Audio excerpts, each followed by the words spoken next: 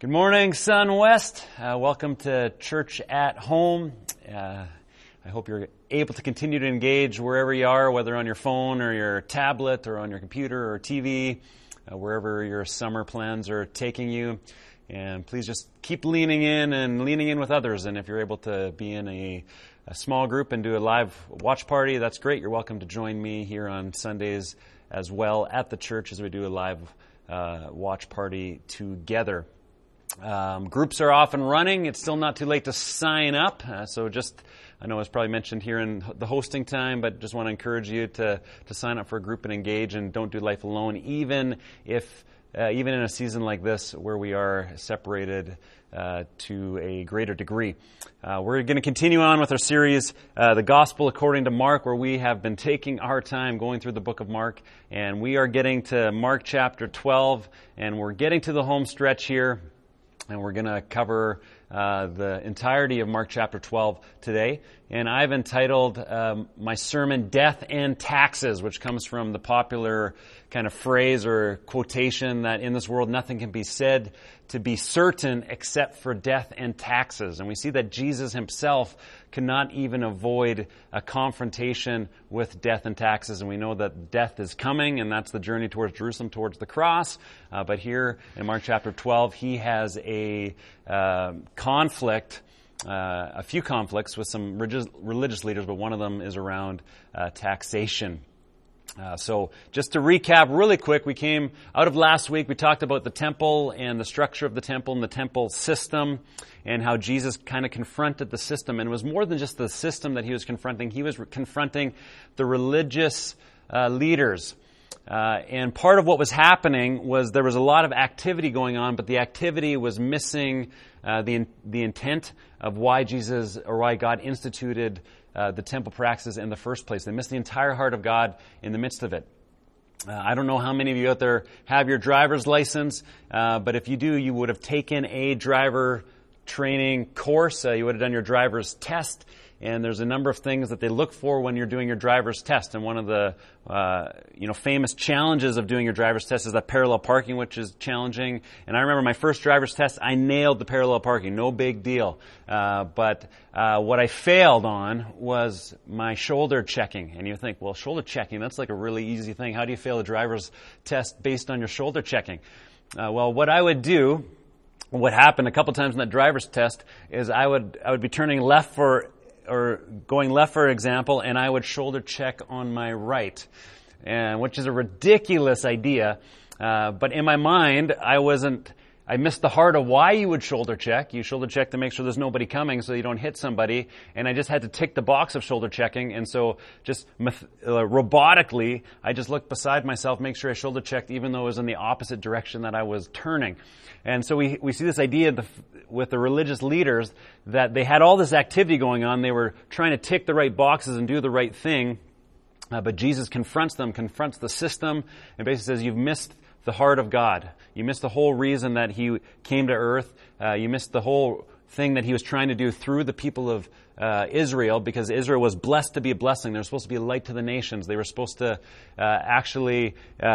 the presence of God was actually supposed to be among them, and they were supposed to bring that into the world, and instead they set up these systems and kept systems of separation and segregation, which was part of the issue that Jesus had in the temple. So, the religious leaders that were managing that temple system was a group that is referred to in Scripture as the Sanhedrin.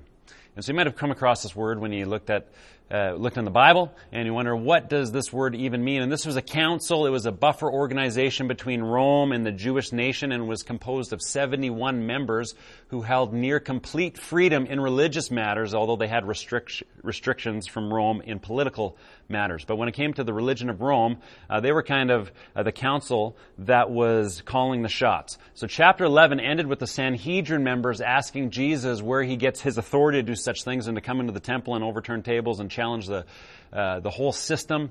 And this group, this council, saying, what are you doing? And so that leads us into Mark chapter 12, and there's this parable of the tenants, and we won't get into this parable, but really this parable is telling you that throughout history, God has sent prophets and leaders to Israel to try and steer them in the right direction. But the religious leaders of Israel continued not to listen to the prophetic voices, and they pushed them away, and in the worst case scenarios, they killed the prophets.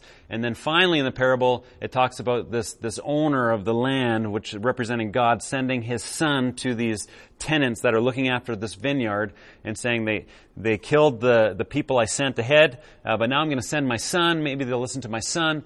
And they kill the son, and obviously this is a prophetic picture, a parable, that Jesus is the beloved Son of God that has come to steer Israel in the right direction, but even now the religious leaders will not listen to Jesus, and they're going to end up killing him. And so the leaders are just infuriated with this because they know that Jesus has spoken a parable against them. And so who are these leaders that are being upset by Jesus and what he's saying and what he's doing? Well, the Sanhedrin was made up of the Pharisees, the Sadducees, and the scribes. And this helps frame the entire chapter of Mark 12 because Jesus encounters three challenges, three tests, one from the Pharisees, one from the Sadducees, and one from the scribes. And we see that he's almost systematically going from different groups that make up the Sanhedrin Council because he is upsetting people all over the place because his ideas and what he is doing was not popular among those religious leaders at the time. So Mark chapter 12, 13 to 17, we have the test of the Pharisees. This is the first test. Jesus clears the temple, gives that challenging parable at the beginning of Mark chapter 12, and then the different council groups are actually coming towards Jesus to test him. And it says, they sent to him some of the Pharisees and some of the Herodians. And we'll pause right there real quick because the Pharisees and the Herodians did not get along. Just as a bit of a background, the Pharisees are religious teachers and leaders, and we have the Herodians who represent the agenda of Rome. You have the political world, the religious world, and often the Jews were at odds with the Roman authorities because they believed that Rome was oppressing God's people. But here we see the Pharisees and the Herodians coming together in unity. Why? Because they have a common enemy. And often it is easy to unite with other people around a common enemy. And so there's this false unity, this counterfeit unity that's happening among the people where the Pharisees, Herodians are getting together and they say, we have a common agenda. We both don't like this guy who claims to be the Messiah, Jesus. Let's go get him. Let's join forces. And so I think this is just a very quick word of warning for us that we need to be very careful about counterfeit unity where we find commonality with other people based on what or who we're against, where I believe the unity that God calls His church to is based on what we are for and what we are all about. And so Jesus had an agenda of what He was for, and the Herodians and the Pharisees come against Jesus because He is what they are united against. And so they hatch up this plan that will either put Jesus in trouble with the Romans or in trouble with the Jewish leaders. And they find the scenario, it's going to be a win-win for one of them because they're going to get Jesus in trouble and then have an excuse to put him to trial and hopefully put him to death. So it says they said to some of the Pharisees and some of the Herodians to trap him in his talk, and they came to him and said, "Teacher, we know that you are true and do not care about anyone's opinion, for you are not swayed by appearances, but truly teach the way of God. It is lawful to pay taxes to Caesar or not. Should we pay them or should we not?" So this is a typical question in Jerusalem. Because the Jewish people were being oppressed by Rome, and they were being forced to pay Roman taxes. And this was offensive to them because they believed they were under the authority of God, and so they were kind of in this conundrum: do we come under the authority of Rome, or do we kind of stand up as the people of God? And so they bring this question to Jesus: should we pay Roman taxes or not? And the tax being referred to is an imperial poll tax that was instituted in 6 AD, and the amount required to satisfy this tax was 1 denarius. And 1 denarius is the average daily wage in Palestine. So whatever you make in a day's worth of work, that would have been what the people were being asked to pay for the imperial tax. And this is what a denarius looked like. It was a silver coin, a Roman coin, and it was bearing the inscription. And it says on the one side of the coin, Tiberius Caesar Augustus, son of the divine Augustus. And so it talks about Caesar being the divine's son. And on the other side of the coin, it has the inscription high priest. And so the Romans were actually propagating Caesar as a son of God and as the high priest, as the way to God. And so obviously this is in complete conflict with the claims of who Jesus says he is. So we have this conflict that's happening. Do we pay the taxes of Rome? And the question is obviously intended to trap Jesus in front of the Herodians and the Pharisees, right? To support the taxation would discredit him in the eyes of the Jewish people. But the refusal to pay the tax would bring the Roman authorities down on him because he would be seen as a rebel or revolutionary. So how is Jesus going to answer the question? If he answers one way, it means trial and death through the religious authorities. If he answers another way, it means trial and death probably through the political authorities. And so the Herodians, Pharisees team up and said, we're going to trap him. We're going to get him. There's no way out. How does he respond? Well, it says, knowing their hypocrisy, he said to them, why put me to the test? See, Jesus sees who they really are. Hypocrisy means, it's a theatrical term that means to be wearing a mask. Jesus exposes them. For those of you who were maybe born in the 90s, 80s, 70s, you would have maybe remembered this movement around a certain fashion item called the hypercolor shirt. Show of hands in your house. How many of you guys ever wore one of these shirts? To me, these shirts are an interesting phenomenon because everybody thought they were cool for a very short season. And so just a little bit of background. The whole idea behind the shirt is that it changes color based on the temperature. Right? So you would buy this shirt and it would actually be a two-colored shirt, but depending on what temperature you were or the room was in, it would change shirts, and so the color would switch from one to the other. But unfortunately, this whole phase didn't last very long because the unintended consequence of this is when you sweated, when you had sweat, when you had BO, it would discolor your shirt. And so you had all these junior high boys that thought they were really cool that had pit stains and back stains coming out of gym class. And it was just like this huge magnifying glass that exposes them that says, hey, you're a sweaty, pubescent boy. And so the whole fad and the whole thing didn't last very long. And so Jesus comes into this conflict with the Pharisees. And, they think, they're the certain color, they're fooling everybody, they're these pious religious leaders, and Jesus sees right through that mask. He sees right through it and sees exactly what's happening and knows what's going on in their hearts, and he exposes them as hypocrites, as people that are presenting something that isn't true to who they are on the inside. And he says to them, why do you put me to the test? Bring me a denarius. Bring me this coin for me to look at. What is Jesus up to? And so Jesus doesn't have a coin on him, which is telling. In fact, any point in the Gospels Jesus deals with money, he never actually has money on him, as a side note. So somebody goes, finds a coin, probably wondering, what is Jesus going to do with this coin? And so they bring the coin to Jesus. And it says that they brought one, and he said to them, whose likeness and inscription is this? They said to him, Caesar's. Caesar's picture is on it. His inscription, his image is on the coin. Jesus said to them, render to Caesar the things that are Caesar's and to God the things that are God's. And they marveled at him. Other translations just simply say, give to Caesar what's Caesar's and give to God what is God's. This is brilliant. So the coin has Caesar's face on it. It's his coin. It's the validation of his own kingship.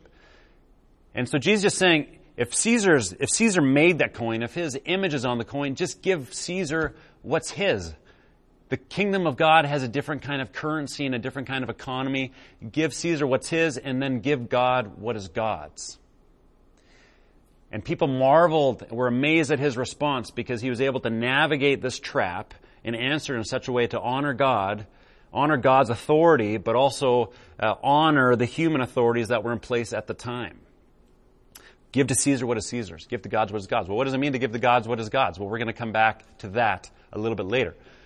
So then we have the next test, this test of the Sadducees. So the Sadducees were men of highest standing, but they had limited popular influence. So they were seen very highly in the among Jewish authorities, and they were different than the Pharisees. So the Pharisees believed in angels and demons, the Sadducees did not. The Pharisees had a broader understanding of the Scripture and Revelation. The Sadducees only believed in the first 5 books of the Torah, or of the Old Testament. Pharisees believed in the afterlife, the Sadducees did not. And so we're not going to dive into this particular section of Mark, these few verses, just in the interest of time. But you'll see if you read it, that it's a debate about the resurrection, about the afterlife, and Jesus again answers in a very creative way. The Sadducees try and trap him with a scenario and say, oh, he's not going to be able to answer clearly. And Jesus is able to affirm the afterlife, affirm the resurrection of the dead, and get out of that trap and that test that the Sadducees put him in. And then we get to the third test, the third trap, and that's from the scribes. And this one is actually less of a trap and more of a question. And so the scribes were the third group represented in the Sanhedrin Council. And they were the ones that drew up legal documents. They copied the Old Testament scriptures. They also devoted themselves to the study of the law and to the determination of its applications in Jewish daily life. And they studied scripture and history, and basically, they were quality control on these elements in the Jewish community. And so we have a scribe that comes to Jesus, and this is how it starts. In verse 28, and one of the scribes came up and heard them disputing with one another, and seeing that, he answered them well. And so, really quickly, these are words that Mark has been using all along in his gospel to describe discipleship.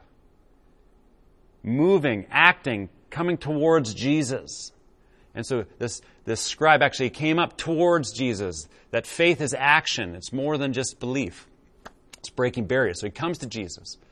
And then hearing, and so we see this theme of hearing and seeing, and so the scribe is actually being set up in Mark 12 as an example of a disciple. And so we need to be very careful here of not lumping every individual categorically into the same group. Not all Pharisees, not all scribes, not all Sadducees were necessarily against Jesus.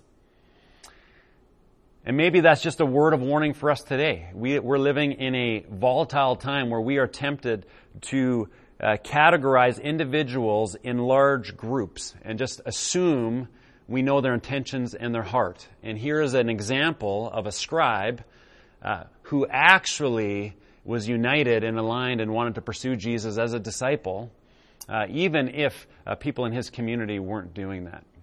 So the question being asked is, which is the most important commandment? And it's not just what's the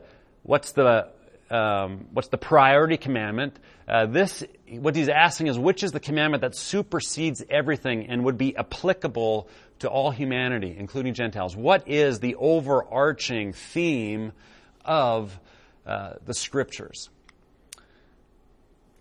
And one of the scribes came up and heard them disputing with one another, and seeing that he answered them well, he asked them, which commandment is the most important of all? Jesus answered, the most important is, hear, O Israel, the Lord our God, the Lord is one, and you shall love the Lord your God with all your heart, with all your soul, with all your mind, and with all your strength. And this is what is referred to in Judaism as the Shema. And the Shema is what is recited 3 times a day by pious Jews, and it comes from Deuteronomy 6, verse 4 to 5. I love the Lord your God with all your heart, your soul, your strength. Jesus adds the word mind here. And we see that all is repeated here 4 times. And the Greek preposition is not necessarily with, but it's the Greek word ex, which means out of, from. And so Jesus is saying, out of all of your heart, out of all your soul, out of all of your mind, out of all of your strength, love God out of all these places. And so it's not just loving God with these things. There's like this external, observational way that we love God with our heart, soul, mind, and strength. We love God from these places, outward, inside out. The second is this. So Jesus says, that's the most important commandment.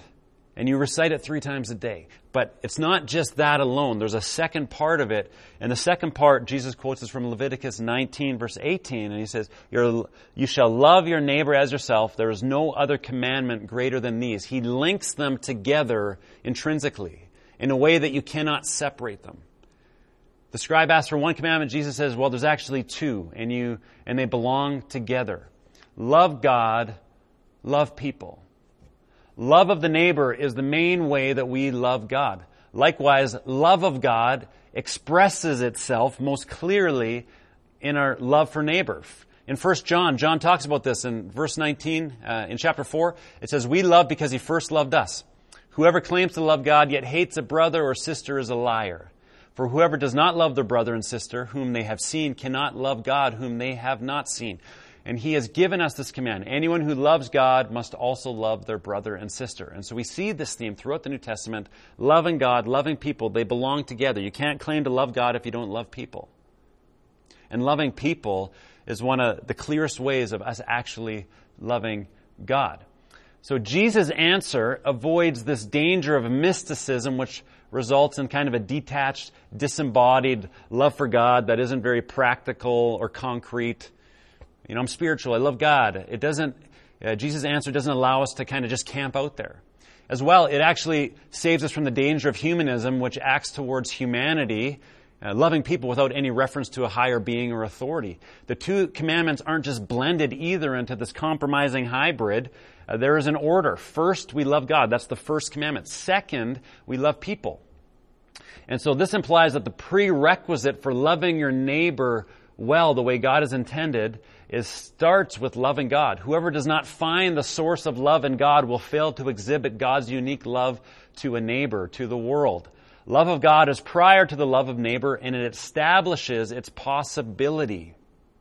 Love for God releases the love of God. Love for God releases the love of God. So these 2 are intrinsically connected. Love people, or love God, love people. And in fact, even to take it a step forward, in the Gospel of Luke gives this commandment in the context of the parable of the Great Samaritan, which Jesus tells, and he makes the hero of the story the enemy of the Israelites, of the Jewish people. And in Luke, we learn that loving neighbor is not just those you like or your family or those next to you. Loving neighbor actually is extended to loving your enemies in the kingdom of God. Loving your enemies is loving your neighbor in God's kingdom.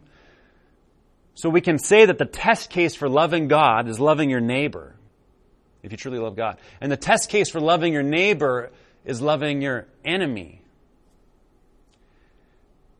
That should make us pause and ask this question of who our enemy is. And how well do you love them? What do you feel towards them? And this is sobering, but I believe that your love of God is only to the degree that you love your neighbor. You love God only to the degree that you love your enemy. And so we think about who do we love the least? Who are the least of these among us? And how do we show love towards them? And then we hold it up as a mirror, and then we ask ourselves the question, how do I love God? How much do I love God? It is a sobering question. And the scribe hears this answer that Jesus gives, and he agrees with Jesus' response. He repeats Jesus' response, says, I agree with you, Jesus, that you have answered correctly, as if he's standing in judgment over Jesus. And so Jesus and the scribe are on the same page. And then Jesus says to him, you are not far from the kingdom of God. And then no one dared to ask him any more questions. This is like the mic drop moment. So he got 3 tests, 3 questions. He answers them so creatively and authoritatively and finds a third way out of every trap that he is being set up on. And then nobody dared ask him any more questions. He drops the mic. And so loving God and others is how we enter the kingdom of heaven. You are not far from the kingdom of heaven. We have all sorts of ideas of what it means to be in the kingdom of God or the kingdom of heaven. Kingdom of heaven is the term that Matthew uses in his gospel. And we must return to this idea because we never graduate from loving God and loving neighbor. And this is why I think it's part of the reason why it's the most important commandment or the most important two commandments, because it is simple enough for anyone to understand it. It is simple enough for a child to get it and enter the kingdom of heaven. We saw that earlier in Mark, where the kingdom belongs to such as these. Yet it is challenging and complex enough that it will occupy our energy for the entirety of our life. You will never graduate from the first and second greatest commandment. If you don't understand any of the scriptures, if you are confused by this book, and it's a confusing book, and you want to know, what do I do? How do I respond? How do I live as the disciple of Jesus? Love God with all your heart, soul, mind, strength. Love your neighbor, your enemy, as you love yourself. If you put your energy into living out those two things, you will enter and live in the kingdom of God because you are submitting to the lordship of Jesus in your worship, and now you're living it out in the world around you with other people. If you focus on loving God with everything and loving others, you will fulfill the purposes and plans that God has put you on this earth for. So now we're going to circle all the way back to the first testing by the Pharisees and the imperial tax. Remember, Jesus couldn't escape the question of taxes just like we can't. And it says that they brought the coin, and he asked them, whose image is this? And whose inscription? Give back to Caesar what is Caesar's, because Caesar's image was on the coin. And give to God what is God's. And I asked the question, well, what is imprinted with God's image? We talked about how the coin has Caesar's image on it, so it belongs to Caesar. But what has God's image on it? Well, the same Greek word that's being used here for image is the same Greek word that is used in Genesis 1:27, where God created mankind, and it says that he created mankind in his own image. In the image of God, he created them. Male and female, he created them. We, me, you are all created in the image of God. Every human being has the fingerprint of God on them. It has the image of God imprinted on them without exception. And so when Jesus calls us to love God with all our heart, with all our mind, with all our soul, with all of our strength, and love your neighbor, love your enemy as yourself, it is affirming that we must give to God what is God's. And what does that even mean? Well, it means that it starts with me. If I have been made in the image of God, if God's image is imprinted on me, that necessarily means I belong to God. I am His. And so there is this choice to be made by every human being to give to God what is God's, to respond to God in worship. And that's what worship is. When we talk about loving God with all our heart, with all our soul, with all our mind, with all our strength, that is worship language. Romans 12 says to be living sacrifices, that our lives are an offering to God. Everything we are is given to Him. And so He becomes my sole focus. He becomes, His values become my values. His heart becomes my heart. Everything about Him I try and align myself under because it is all about Him. He is God and I belong to Him. And so there's this response, and the Bible calls this repentance, that we turn towards God. We follow Him. That's discipleship language. Because He is God and we are not, and we belong to Him. And so giving to God what is God's first starts with worship. And it is then and only then that we are able to love others the way that He's called us to love. Because as we worship, we actually receive God's heart. We receive His Spirit. We receive His capacity to love. The Bible calls this agape love, this deep covenantal type of love, whose source is God, that God is love. And so as we worship Him, He gives us His Spirit and His heart and His mind and the capacity to love others well. The capacity to supernaturally love our enemies, those who have hurt us, those who have wounded us, those who have said things to us that have been damaging, those who are not like us, those who see things in the exact opposite way we see them, those who cheer for the Rough Riders, those who have a different political agenda, those who have different religious ideas, those who don't have any religious ideas and they are anti-religious. It doesn't matter who they are. If they are a human being, they have been made in God's image, and we are called to give to God what is God's. So we start with worshiping Him, and then out of that, we start by loving everybody. And that loving isn't just this passive, unconflicting kind of love. It is a battling kind of love. Like Jesus battles for you, for others, and that's what we see on the cross, that this is a dangerous kind of love. And so will we love others in that kind of dangerous way? Will we be lovers of our enemies?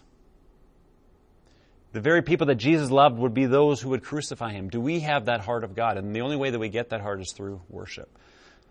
So SunWest, my prayer is that you would give to God's what is God's.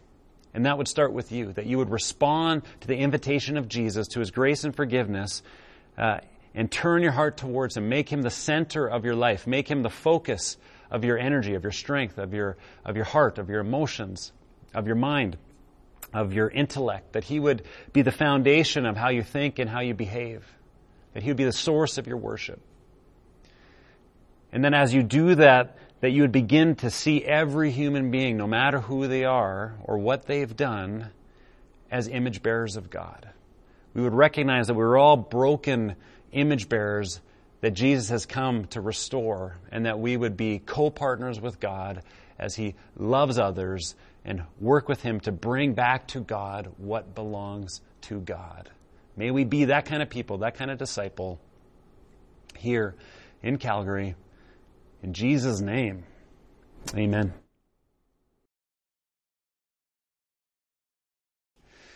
Okay, SunWest, we do these Going Deeper questions at the end of every Sunday, and it's not just for my benefit. I hope it's for yours. It's intended that as you reflect in your own personal time, that it would be a source of going deeper with God, that it would help you in reflection and prayer as it refines you to be a disciple of Jesus. I also hope that it becomes a discussion point in your family, in your church at home, watch party with other families, that you would maybe spend time reflecting on these questions and allowing them to shape you. So let's jump over and focus on these questions and what they are for this week. First one is, what do you think of the statement, you only love God to the degree that you love your enemy? Like, that is a loaded statement. How do you feel about that? I said it earlier in the sermon. Do you agree with it? Does it make you uncomfortable? It makes me uncomfortable, and I think that's probably a good thing. That we would look at our enemies and think about that question. How does that relate to the degree in which I love God? Secondly, what does it mean for you to love God from all of your heart, your mind, your soul, and strength? And how does this, or could this, enable you to love your neighbor and even your enemies? What could this mean for loving your enemies? And then this one is a bit of a homework project, because Mark 12 ends with the story of a poor widow, and we didn't have time to get into it, but it's an important story because Mark ends the section with summarizing some of these themes in the story. And so reflect on the ending of Mark 12. And why does he end in this way? What could this poor widow teach us about the first and greatest commandment? How is she an example, a disciple of what Jesus is talking about and what He's inviting us to? How does she become the hero and the picture of what Jesus is trying to describe? So I hope these questions help you to dig deeper, and I hope they help you to follow Jesus on the way. Blessing SunWest this week. Hope you're enjoying your summer. Look forward to seeing you in person soon.